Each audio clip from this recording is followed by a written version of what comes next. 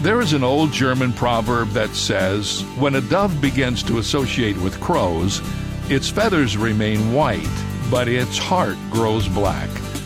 The point is not to disparage the crows of the world, but to say that changes can happen on the inside, even when things look normal on the outside. There are proverbs in the Bible that warn about the dangers of intimate association with those who do not share our spiritual values. On the other hand, we are called to befriend all who need the love of God, being careful to keep our hearts pure and our values in place.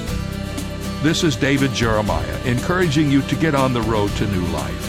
Discover God's guidelines for friendship on Route 66. Route 66, driving the word home. Log on to Route66Life.com. Start your journey home today.